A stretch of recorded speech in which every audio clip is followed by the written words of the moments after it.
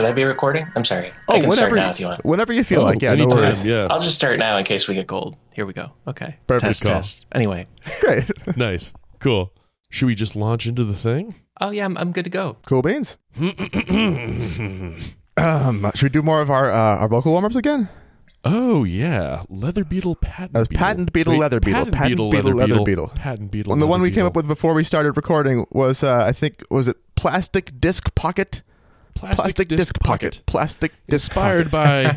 by this plastic disc pocket, Yes. The other one which is exists. the other one is inspired by this patent leather beetle. So there is actually context for all this. There you go. And there's a third object in the room that could inspire the next. But either way, what we're trying to say, of course, is welcome to Super Duperstitious. The comedy podcast about the spookiness and the science behind it. I'm Jake.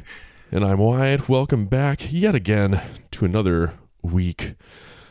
Jake, durst you take it from here? I think I should because we could ramble on about what the show is and stuff, but I think it's better that we just introduce our special guest. You most likely know him from the hit web series New Guy Weekly and from General Snoopy playing saxophone internet content. It's Alex Schmidt.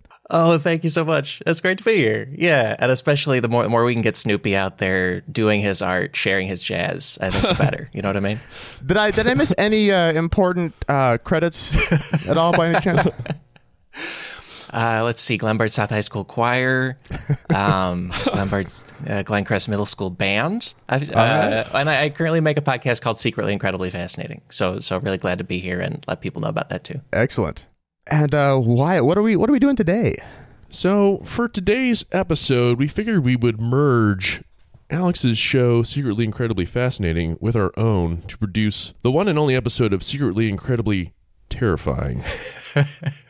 Alex, as a person who has won a show actually entitled Jeopardy! 4 whole times, which incidentally I'm sure is also a detail you probably never tired of hearing, you are clearly a person familiar with what I can only assume are frightening things. I really never tire of hearing it. Very grateful. The odd thing about me is maybe it's not odd, but I'm not that good at horror movies. I really get thrown off by the whole experience of them. I think I understand why people enjoy them, but a scary concept or something is fine. But yeah, I don't like consume fear, as fun, if that makes sense.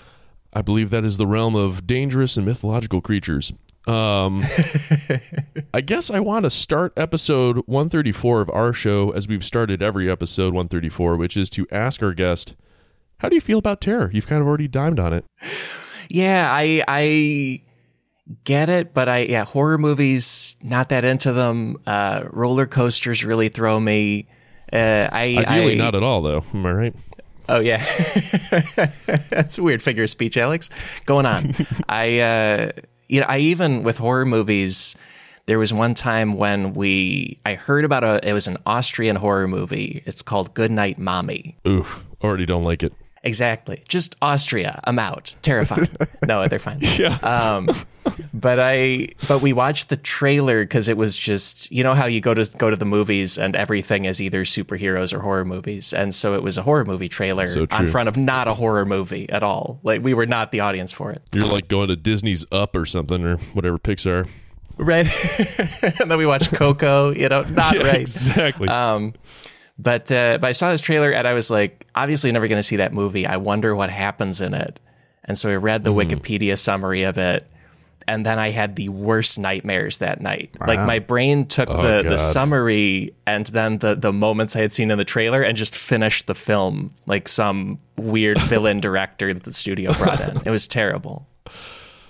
That is a very relatable scenario. I'm a big horror movie baby. I do not enjoy them myself. A dab will do ya for me. Yeah. Jake, you as well, I imagine. Yeah, like I said before, we like to talk about conceptual spooky things, but when it comes to actually like being presented with it, oh no. Oh no. Yeah, I don't need to be there. It can just be a thing that happened. Right. You know? Yeah, right. Come on. Oh my God. But yeah, in that spirit, we're gonna blend our two shows' formats and present you with a pair of stories that we feel represent things in the world that are unexpectedly creepy, concerning, or otherwise terrifying. And since this is an even-numbered episode, Jake, take it away. So I've decided to go kind of in the realm of slumber party games with my segment here. Oh, Bloody Mary. Known for being a thing you chant in front of a dark mirror when your friends dare you during a slumber party. Famous for killing you or whatever when you do that. This obviously doesn't sound like something that's surprising in its creepiness, but as we talk through a little bit of the history and stuff of it, a little bit of science, I hope you will both be unpleasantly surprised. Yeah. Oh my God. So for starters, Alex and Wyatt, what is your general understanding of this whole Bloody Mary thing? I never really did it. I know of it, and I think I know of it from like people doing it in teen pop culture. Not even the horror specific stuff, because again, avoided it. But I have definitely heard of it, and then I think Bloody Mary was the nickname for Mary the First of England. Those are the things I know. Yeah. Nice. Yeah, I was always, I guess, Bloody Mary adjacent. I feel like it was like a story told to me either by a friend who experienced attempting that procedure or just things you see in shows and movies and such. So I do like the idea of it being a procedure. yeah, it's a protocol.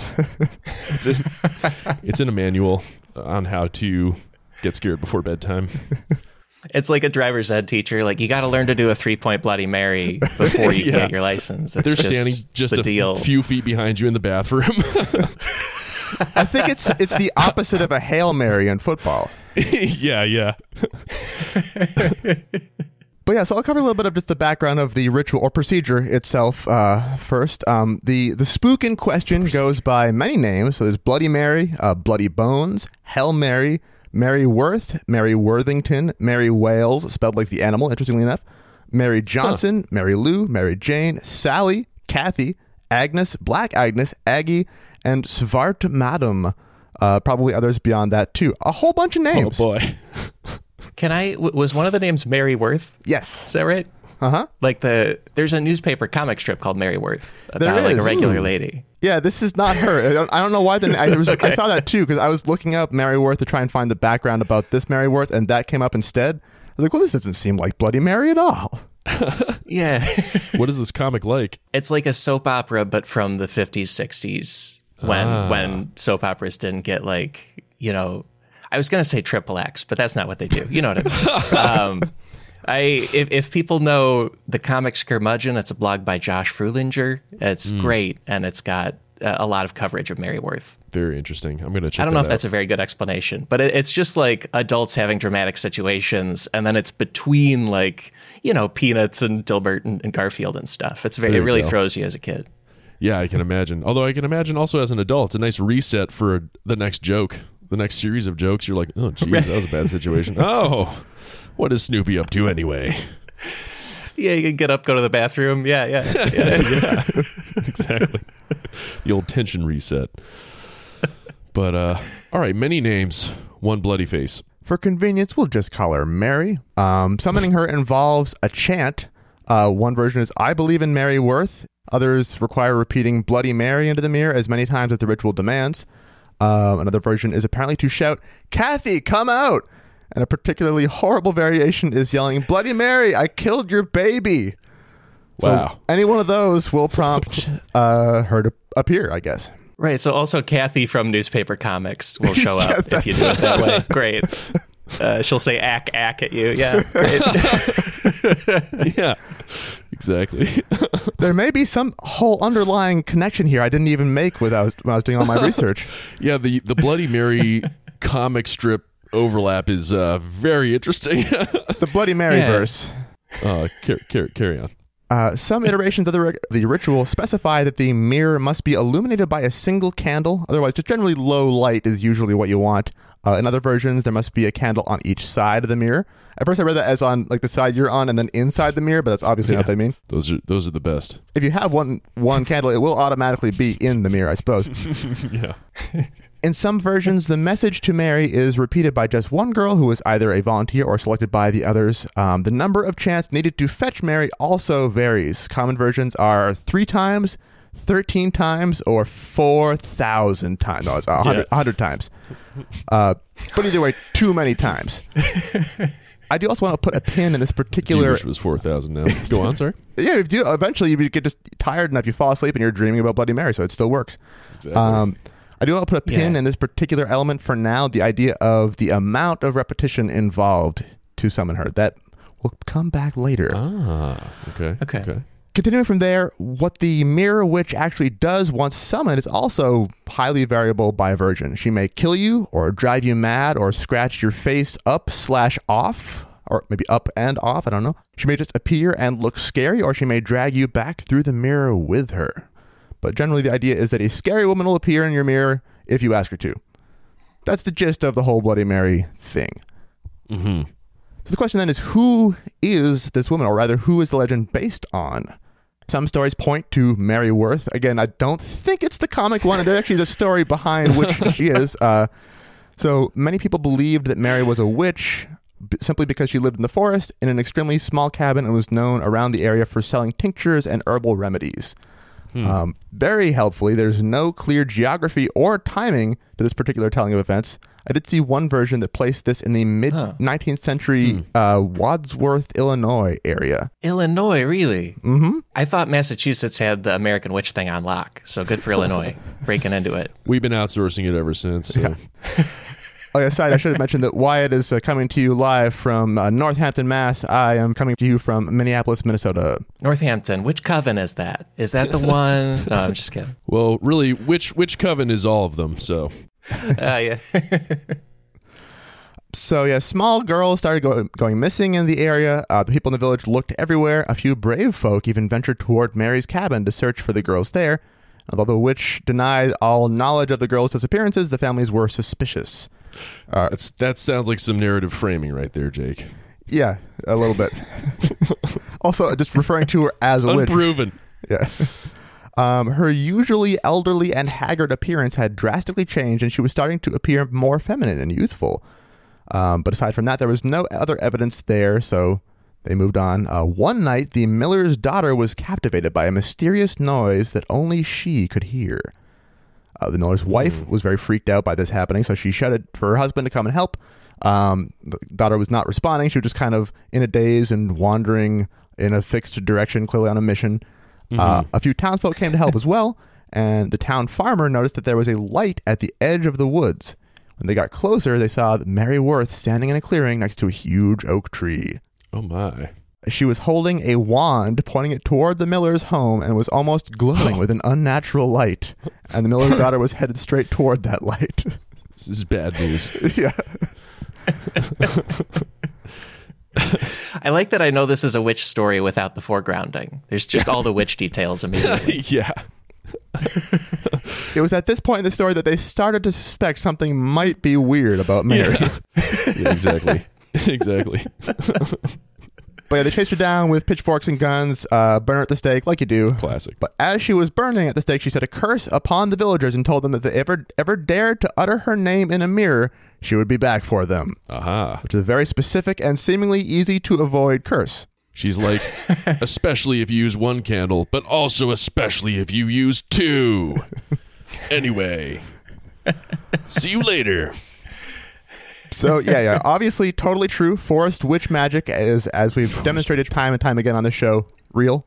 And despite the last known execution for witchcraft in America happening at least a century earlier than when the story took place, no reason not to take this all just for granted as is. Yeah, clearly a legend, complete with all the basic tropes you'd expect for that kind of legend as well. It actually seems as though most mentions of this specific format of myth seem to originate sometime in the second half of the 20th century. There's different research into the tellings of the Bloody Mary thing. That seems to kind of be when it started.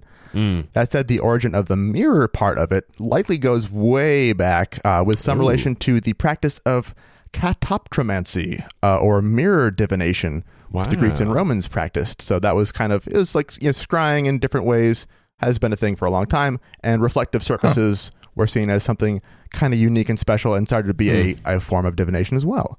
Interesting. You said that was catoptromancy? Is that what it's called? Catoptromancy, yeah. Wow. There's a Greek word that it's Quite based a as word, katops or something. I can't remember. It's like reflect. I should have written down what the root was, but I did not. Oh, I don't know. It sounds like such a cat-related thing, but it's mirrors. I love it. Great.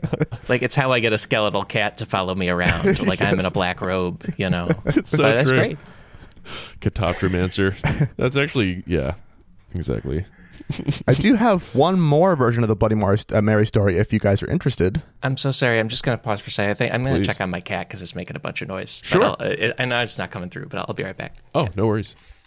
Hey, thanks, guys. He's doing fine. Just wanted a couple pets. Did you, upon discovering that there was a term catoptromancy, go and attempt to practice that craft Yeah. just now? Quick pentagram, came back. Doing great. Yeah. Yeah, should we be calling Peter right now? Let me just say my cat has never been stronger. Anyway, Jake, you had a third tale? Or a second, actually, even. Or second? Yeah. Wow. This one is from AmericanFolklore.net, excerpted from Spooky Indiana, which I guess is a book, and retold by S.E. Schlosser. It goes thusly. Old Man Wales was an evil man who loved money more than anything in the world except his wife. He did lots of awful stuff that I won't get into in order to keep the mood light, and then his beloved wife died in childbirth. So I guess the mood is no longer light. Oh, boy. Overnight, Wales fell to pieces. He hated the child, a little girl who was named Mary, and who he blamed for killing his wife. So he neglected her, dressing her in rags, making her do all the farm chores, and half-starving her. In spite of this cruel treatment, Mary grew into a sweet girl who loved her wicked father. As Mary reached adulthood, the resemblance to her dead mother was striking. Wales saw his dead wife every time he looked at the daughter who had caused her death. So one night, after a hefty bout of drinking, Wales lumbered into Mary's bedroom and stabbed her repeatedly. Again, I don't know why I thought I was going to be able to keep this light. I failed entirely. Mary woke screaming and thrashed around in agony, trying to fight off her murderous father. When she was dead, old man. There was a lot of details in this telling that were really graphic that I removed. So, Wow. This is the the PG diet version. Yeah. I feel like Bloody Mary legends, it's just such a given that something terrible is going to happen to a lady named Mary, right? Like the so details true. are how and what's beyond that. So you're doing Right. great, and it's just, I think it's the nature of the thing. Yeah. Yeah, a bit. Yeah. Precisely. So she dies. He carries her to the basement, digs a just kind of half-assed grave, throws her into it. 2 nights later, when he comes back from doing his nightly chores, he finds Mary standing in the kitchen, her nearly severed head lolling around against one shoulder as she stirs an empty kettle. And then blood, etc. Father, Bloody Mary hissed. He's like, oh my God, what are you cooking? Yeah. So Old Man Wales screamed and leapt out the kitchen window. Oh, sorry, leapt out the kitchen door. I read that as kitchen window. He leapt out the kitchen door. When he glanced over his shoulder, the apparition was gone. A week later, Old Man Wales looked up from reading the newspaper to find Bloody Mary sitting in the chair opposite him. She was busily knitting him a shirt. Hey. Father, she hissed. And then she suddenly flew across the room toward him, knitting needles held like knives. Here we go. So then he fled from the house in panic with some minor knitting needle abrasions. He cowered in the barn for several days, afraid to go near his house. After nearly a week of sleeping in the hay and eating raw food from the garden, he decided to try returning to the house again. He hurried into the kitchen, eager for a wash and a shave after sleeping so many nights in the barn. He pumped some water and took it over to the little shaving mirror he kept on the far wall. When he looked in the mirror, Old Man Wales saw the glowing red eyes and knife-scored face of Bloody Mary. Father, she hissed, raising bloody, clawed hands toward him. She reached out of the mirror and slapped her father twice across the face. Nice. I feel like that after being really gruesome and awful up until now, she just slaps him, just smacks him around. He screams, runs out of the house, back into the barn where he hid before, and then finds that she's waiting for him there as well, and says, does her whole whispering Father Adam thing. He saw her there, and she's just kind of pointing to a noose that's set up on the like the beam over her head, and so he obediently climbs up the ladder, and that's how that ends. So that is a creepier version of the Bloody Mary tale. Still, I mean, even more legend-esque. It's already immediately supernatural with its whole thing. Right. So the question probably on both of your minds is, what part of this whole story is surprisingly scary?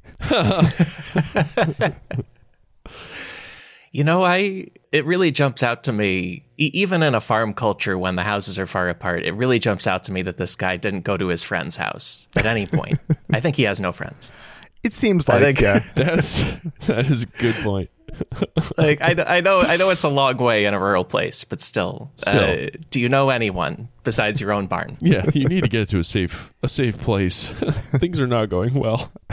Because she figured out the barn trick the second time. That's right, yeah. She was like, he's probably going there. It did work. It did take her 2 weeks to figure out the barn thing, though. Yeah. I now want to do a meta-analysis of ghost stories in which the phantom is like a recurring thing and adapting to a situation, and get sort of an average, rate of ghost tutelage. How quickly do they learn? Like, oh, they're scheming at a 4th grade level. Now we know. We got exactly. it, I don't know what the number is, but let's find out. Experimenting in operant conditioning in phantasms. Yeah, there you go. So the surprisingly creepy part about this whole thing is that, you see, gentlemen, it's all real. Oh, no. No, in a 2010 study published in the journal Perception, Giovanni Caputo asked 50 subjects to gaze at their reflected faces in a mirror for a 10-minute session. After less than a minute for most of them, they began to perceive the so-called strange face illusion. They described seeing huge deformations of their own faces, seeing the faces of alive or deceased parents, archetypal faces such as an old woman, a child, or the portrait of an ancestor, animal faces such as a cat, pig, or a lion, weirdly specific, Wow. and even fantastical and monstrous beings. Interesting. All 50 participants reported feelings of otherness when confronted with a face that seemed suddenly unfamiliar. Some felt powerful emotions tied to this. So what's happening here is a thing called neural adaptation. When faced with minimal stimulation for a prolonged period, your brain starts to basically try exercising itself. This is particularly true for a sense that you're trying to use but not getting much input from. So if you're staring for a long time at your reflection in a mirror, the unchanging nature of the visual stimulus causes weird stuff in the visual center of your brain. As you blink or make involuntary eye movements, this effectively refreshes your neurons' responses each time. And so things get weird over time. In the absence of visual information, such as in dim lighting with a mostly static image, your brain will fill in any gaps using information from experiences or expectations, even from hardwired neural mechanisms involved in shape and face perception. So recall earlier that the Bloody Mary ritual usually requires repeating a chant some number of times. Yeah. The longer this carries on, the more opportunities your brain has to start putting weird shit into your visual center. So you're just taking more and more time just staring at a dark mirror. And if you're already expecting to see a spooky ghost lady, and with friends, literally any sudden change that anyone sees over time, for all intents and purposes, is Bloody Mary. Wow. So the unexpectedly creepy thing here is it's our brains themselves.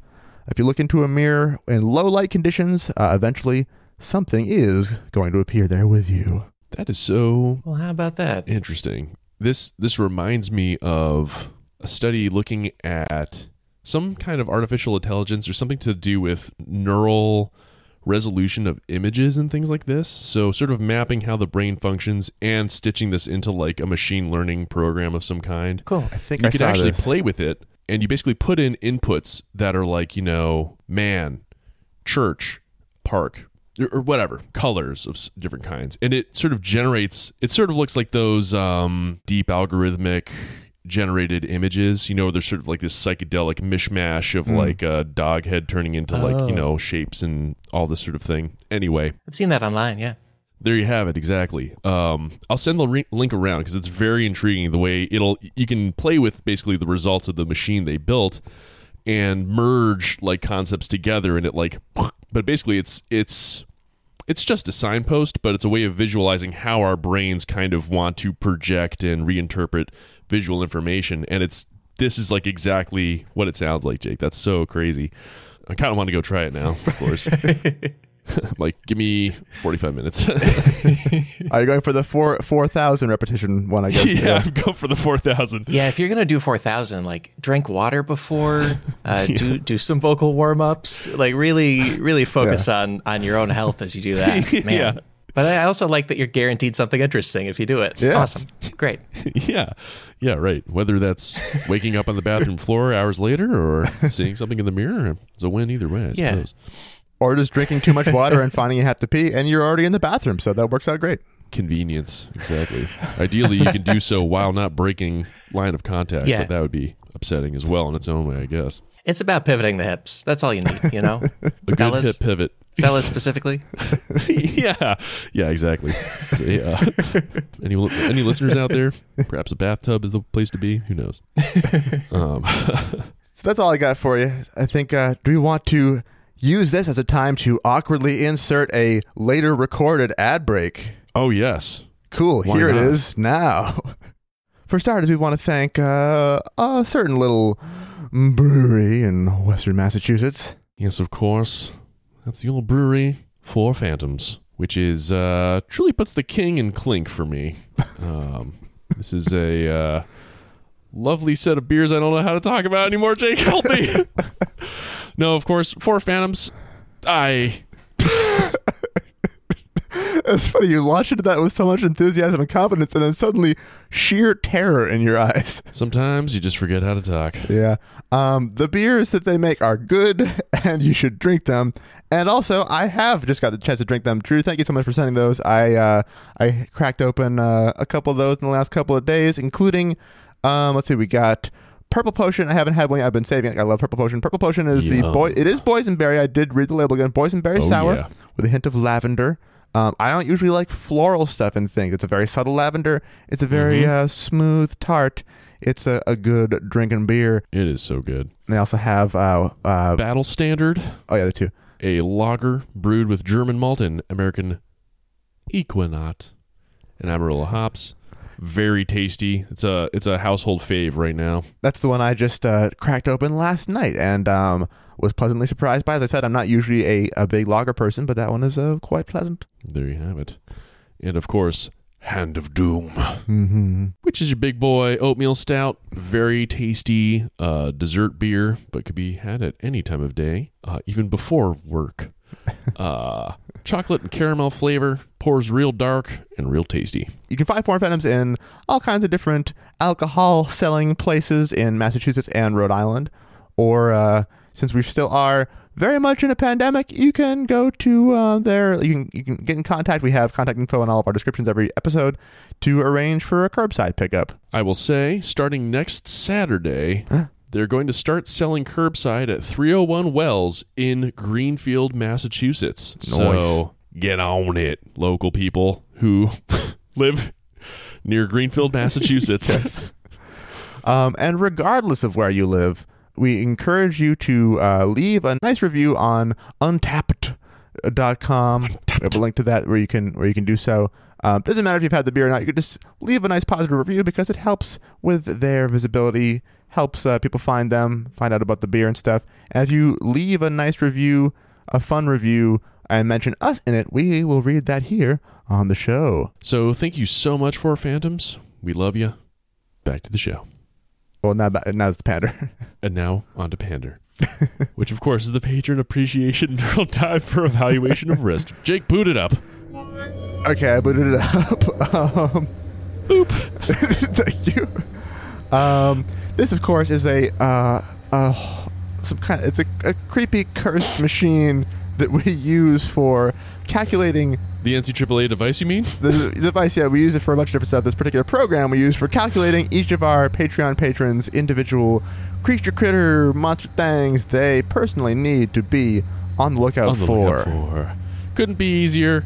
We've now established MindLink, and we are going to assess the creature for Victoria from somewhere in Canada. Victoria, beware the lurking menace of Ganji's giant blue eel. Wow. Holy moly.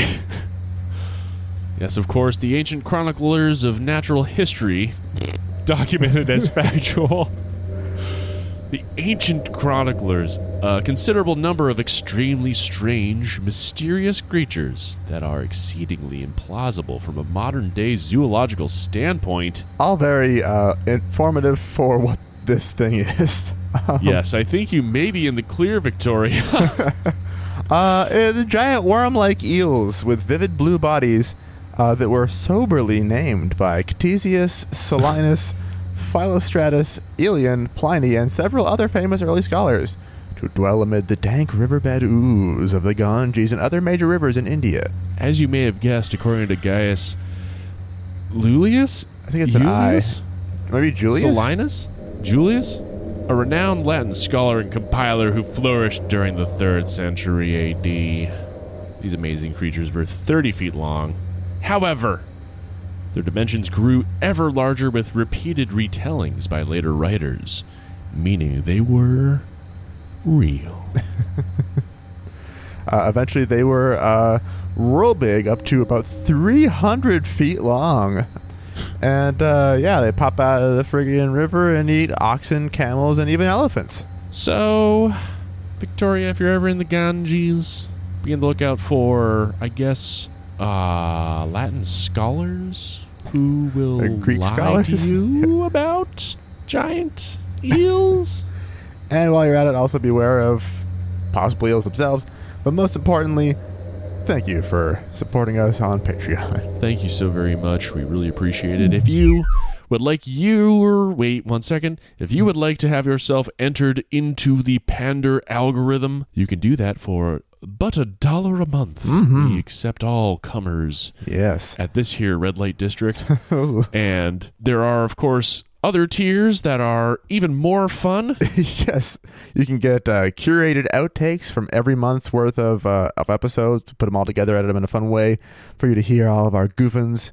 We got special stickers. We're admittedly backed up on those, but buddy, it'll be worth the wait. Oh, yeah. What else we got, Wyatt? Bonus minisodes that we are now doing very regularly. For real this time. You can find them even now. Yes. We're up to episode 20? I think so. I think 20 comes out, yeah. And you better believe we're going to do 21. Yeah, so that each time a new episode of this main show comes out, a new minisode comes out alongside it that you may listen to at a certain tier. So if you just can't get enough of our delightful, succulent voices, you can jump behind the paywall and get a whole bunch more.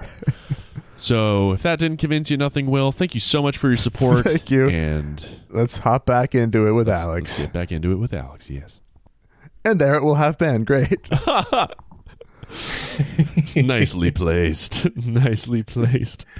Welcome back from that not pre-recorded ad. Or post-recorded. What am I saying? Dare I take it on to a little something else here? Sure. All right. Well, we eat out of them. We store leftovers, odds, and even ends in them. And if you ask some people, they may be slowly eradicating the human species as we know it. I'm, of course, talking about Tupperware. No. And plastic containers everywhere, which make up a largely ubiquitous and popular tool set for convenient and inexpensive home and commercial storage. But would you both believe me if I said these kits and their cousins, along with vinyl flooring, detergents, food packaging, personal care products, and cosmetics, may be among the most frightening things in our daily life? No. I hope whoever thinks this is living like Lenny in that one Simpsons joke where he doesn't want anyone to know how he lives. Like he just has a table and a bowl and a spoon, and that's it. That's right. Because then you avoid all this stuff. Thankfully, we won't have to go quite that far today. But hey, if you can pull it off, guys, go for it. Now, of course, this is not just because they're collectively all going to break down in landfills and oceans for the next millennia. And as well, you guys probably, and listeners out there, already know kind of where this is going, which is the plastics are bad, which is not exactly a novel slogan. But hopefully, in this section, I can spook you all once again. So I'm focusing on Tupperware as a representative for an array of contemporary societal components written about in Dr. Shauna H. Swan's recently published book, Countdown: How Our Modern World is Threatening Sperm Counts, Altering Male and Female Reproductive Development, and Imperiling the Future of the Human Race. A different direction than I was expecting. Oh, yes. Oh, yes. Yeah. I've heard it may be retitled Swan Song, Yikes, Children of Men is sort of maybe real, ? But I've yet to actually read the book. Either way, Dr. Swan's work has been featured in some media outlets of good repute, including the New York Times and the podcast On Point, which is where I'll be drawing some of my content for today. Mm-hmm. Dr. Swan is also, to her credit, one of the world's leading environmental and reproductive epidemiologists and a professor of environmental medicine and public health at the Icahn School of Medicine at Mount Sinai in New York City. So despite the breathless title, she knows what she's talking about. So before we get into Dr. Swan's message, let's go for a brief history of at least Tupperware, which, I don't know, Alex, do you already know the history? No, I haven't done an episode about it. And we have, I think it's called Snapware is the brand we have, but we don't have a ton of it. Don't know a lot about it. There you go. So the original Tupperware was developed back in 1946, right here in my home state of Massachusetts. Oh, by a witch, sure. Yeah. By a witch, exactly. Hermione H. Tupper. Just kidding. No, his name, of course, was Earl Silas Tupper. Wow. He had created the plastic for the Tupperware container 8 years earlier, all the way back in 1938, and was set on revolutionizing the food storage game. He wound up throwing very popular Tupperware parties to help sell the containers.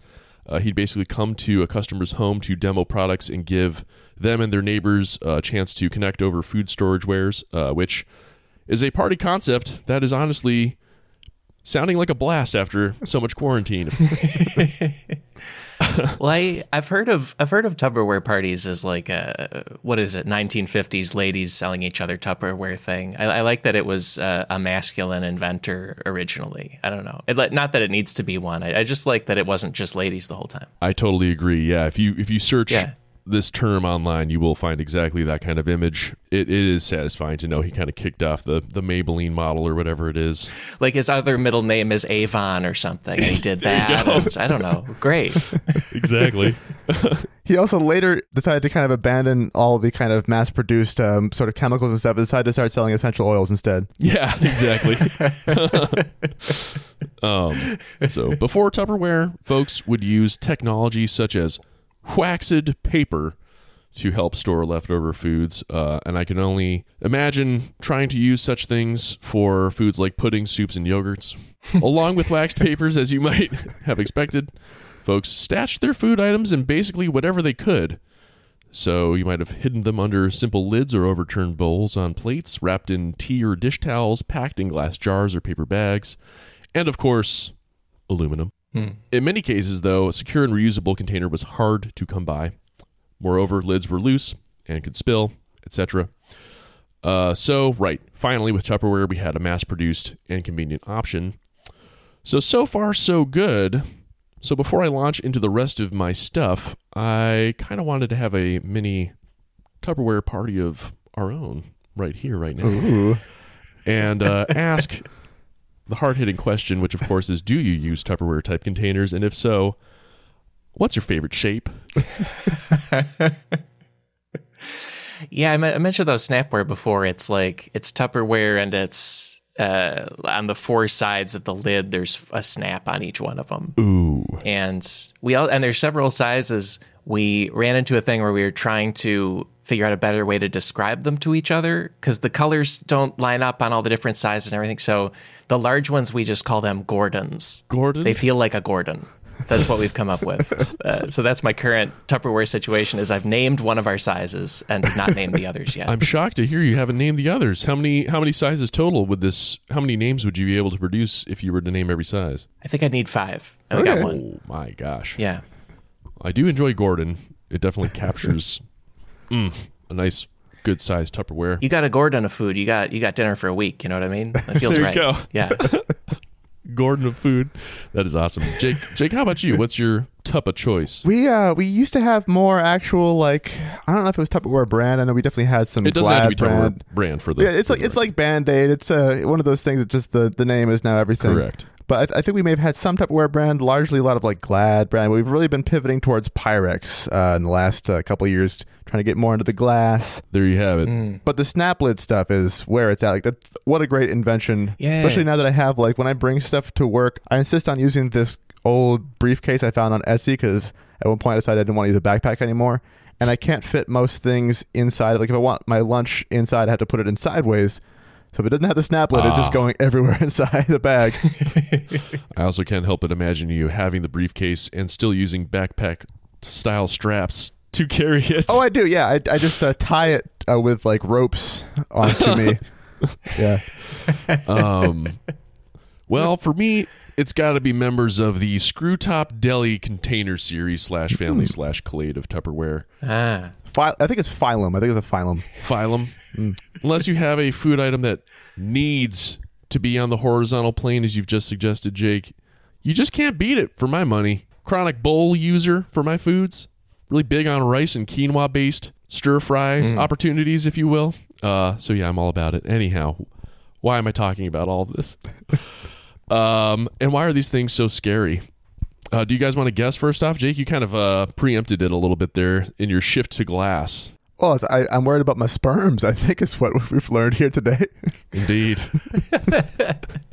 Indeed. Before the episode started rolling, we were all talking about our sperm counts, and we were saying Jake seems high, So I can see how, it's not in the main show, obviously, but before we were rolling, we just warmed up with some of that. We were on the call for a good 3 or 4 hours counting our sperm. It took a while. Yeah. We fortunately have the tools required to do so. There it goes. And Jake, the unquestioned champ. I don't think a pivot to glass is going to help bring that count down. But anyhow, it is not scary because of strange colored Tupperware, lids that never fit, perma-pasta sauce stains. Or Gordon. Or Gordon, for that matter. Daunting as he may be in his otherworldly containment capacity. I have 2 groups of components that make these and so many other products terrifying. One is made up of the bisphenols, which you guys probably are already familiar with, and the other is the more recently highlighted group of phthalates. So by now, it's not really news to mention that plastics are, generally speaking, bad, and in no small part because they tend to leach chemicals into the environment. So the classic example of this is the compound BPA, which stands for bisphenol A, which is an industrial chemical used since the 1960s to make some plastics and resins.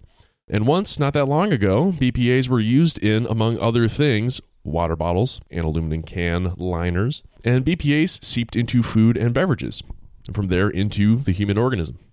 This was a major problem because BPA mimics in its structure estrogen and other hormones in the human body, allowing it to interact with certain cell receptors. As you might imagine, it not being actually estrogen is a major problem. This led to a ton of issues, particularly for women, including but not limited to cancer, infertility, and complications in fetal development. So thankfully, companies responded to the science when the negative impacts of BPAs were discovered. So now we see most reusable plastic containers proudly labeled with the old BPA-free sticker. Sure. And this is great.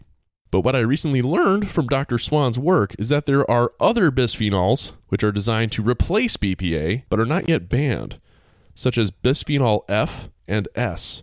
So, according to recent studies, such as one by Soraya Eladak and her co-authors, which was published in the journal Fertility and Sterility, BPF and BPS are likely to pose a similar threat to our bodies. An interesting and unfortunate thing, but one that hopefully can be navigated around. As soon as it was called bisphenol A, there's other letters coming, right? I'm surprised. Are just all the ones between AF and S fine? I don't know if you know, but that's amazing to me. I think they're going to use all of them up at some point, so they've got 23 more to go after these ones get banned. Yeah, like bisphenol G is like, hey, I'm not like them. Whoa. I'm a BPG. I'm great. Exactly. G for good. Bisphenol E, I think, is just bisphenol estrogen, which is probably fine, too. Probably. The other group I mentioned, the phthalates, they're shockingly widespread. As I briefly mentioned at the top, they've been used in vinyl flooring, detergents, food packaging, personal care supplies, and cosmetics, among other things. From a purely product-based perspective, they are kind of cool because they can be used to make plastics more durable. Think nail polish. And they can also help dissolve other materials if needed, which can be important during manufacturing. But it's here that Dr. Swan's work really takes the stage. So she found that in Western regions of the globe, which is more so socioeconomically rather than geographically, because this includes North America, the UK, Australia, New Zealand, and Europe, and this is only because this is where she could find relevant data, average sperm concentrations have dropped from 99 million per milliliter in 1973 to 47 million per milliliter in 2011. Yeah. So that's more than 50% in about 40 years, or more than 1% a year on average across basically every group. There's no picking or choosing here. And this is even more worrying because of its stability in the face of comorbidities, such as obesity, which can also apparently affect sperm concentration. So like BPA mimicking estrogen, phthalates, as you guys can guess. Mimics testosterone or something? Yes, correct. Exactly. Yeah, okay. It's the letter T. It's another letter, dead giveaway. The alphabet's the secret. That's the key. I think the alphabet may be the thing that we should be looking out for. Exactly. But yes, indeed, endocrine disruptors that interfere with testosterone signaling. So they are considered anti-androgen compounds.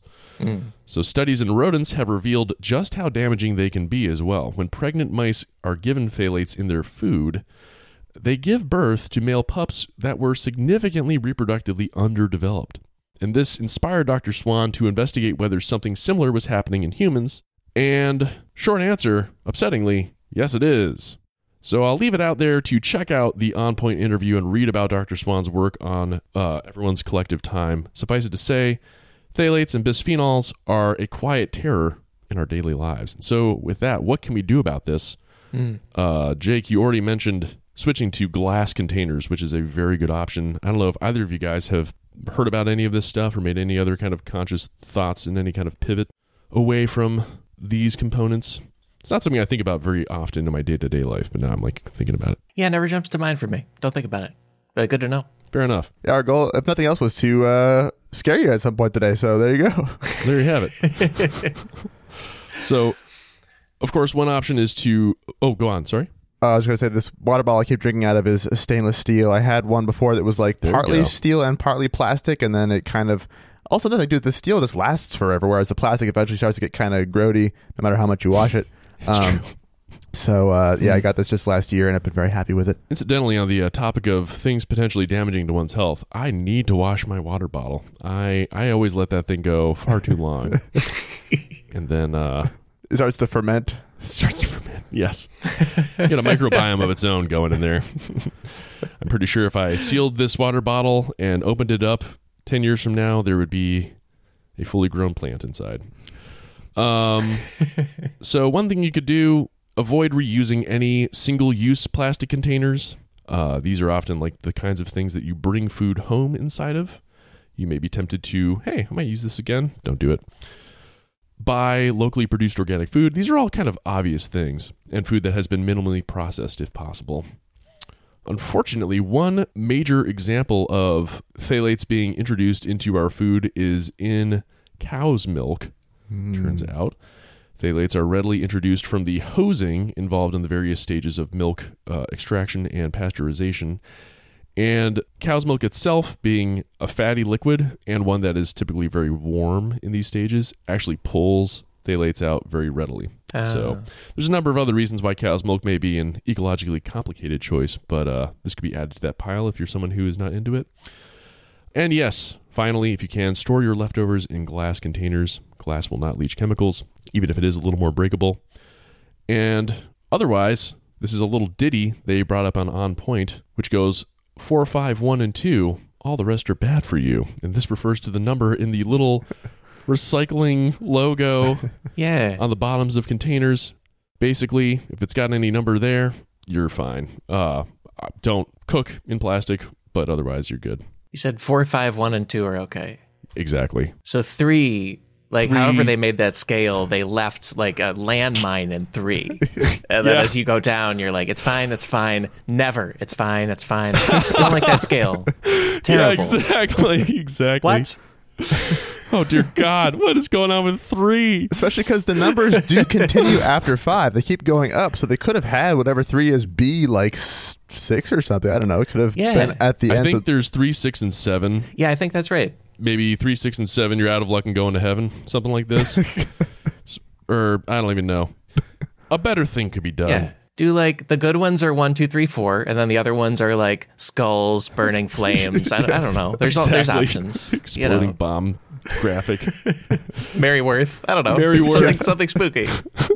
1, 2, Maryworth. 4, 5. Fire. Skull and crossbones. But yes, there you have it. This is why Tupperware is spooky. Wow. And another thing to do too is if you have stuff that is plastic, I mean, yeah, try not to like heat up plastic things too much if you can avoid it, and try and keep them out of direct sunlight.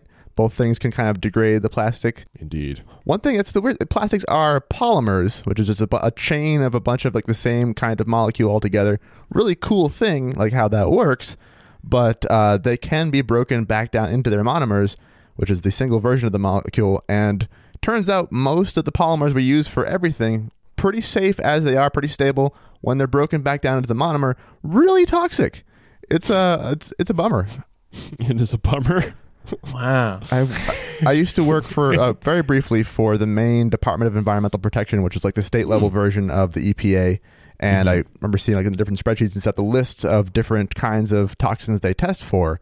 And there are a lot of just like monomers of very common plastics, like vinyl chloride is the VC of polyvinyl chloride, PVC. So like, yeah, PVC is really stable as it is, but if it does break down back into vinyl chloride, it is not so great. Man, yeah, that's frustrating that the thing to do is keep plastic away from sunlight, which is basically keep the most common thing away from the most common thing. Yeah. Right? Come on. So true. That's really frustrating. If you can avoid exposing it to air too, that also helps. Yeah. Right. That is a good point. Well, sir, thank you so much for being on our show. Thank you guys. Yeah, this Real was treat. a real pleasure. Yeah, I'm going to have a talk with Gordon later. See what's going on. Great. Yeah. Gordon. Put in a good word for us, and practice safe cat. I already forgot what it's actually called, but that cat summoning thing with mirrors. Catoptomancy or something like this? Catoptromancy. Thank you. Catoptromancy. There it is. Yeah. I left out the R in that 45-letter long word. If we say the name any more times, a cat appears in the mirror. Don't say it. Exactly. Don't do it. People can learn all kinds of interesting, fun things they may not have expected on your podcast. Alex, where can they find that? Thank you, Jake. Yeah, it's called Secretly Incredibly Fascinating. You can search that name. I find that if you search Secretly, it usually comes right up. Red logo. And it's a show about the history and the science and the lore behind things we all kind of take for granted and think are ordinary. Yeah, and if anyone ever I know every year or two new emojis pop up in all of our phones and stuff. If you have noticed some new animals in those emojis recently, you can thank Alex for one of those. That's also a little mini podcast you can hear about, one way to make an emoji. Yeah. That is so cool. Thank you. Yeah, it's about the bison emoji. I had a really great experience and a really personal one putting it out there. So it's a 4-episode miniseries. All good stuff. So definitely check out Alex's stuff. Alex, thank you so much for joining us on our goofy little show. Yeah, really, really appreciate it. Do you have any other plugs you'd like to get out there to all of our 12 listeners out there? No, just those things. And this is a really fun show. Thank you guys for having me. Well, thank you so much for being here. And yeah, everyone else out there, if you could swing on by, what is it, Jake? iTunes, Apple Podcasts? Yeah, Apple Podcasts, I think is what it's been called for like 5 About 15 years now. Like, go to Napster.com and please leave a review on our podcast. And as well, you can always jump on Patreon to lend some support. And Jake? Yep. Then we'll see you next week. Okay. Bye. Bye.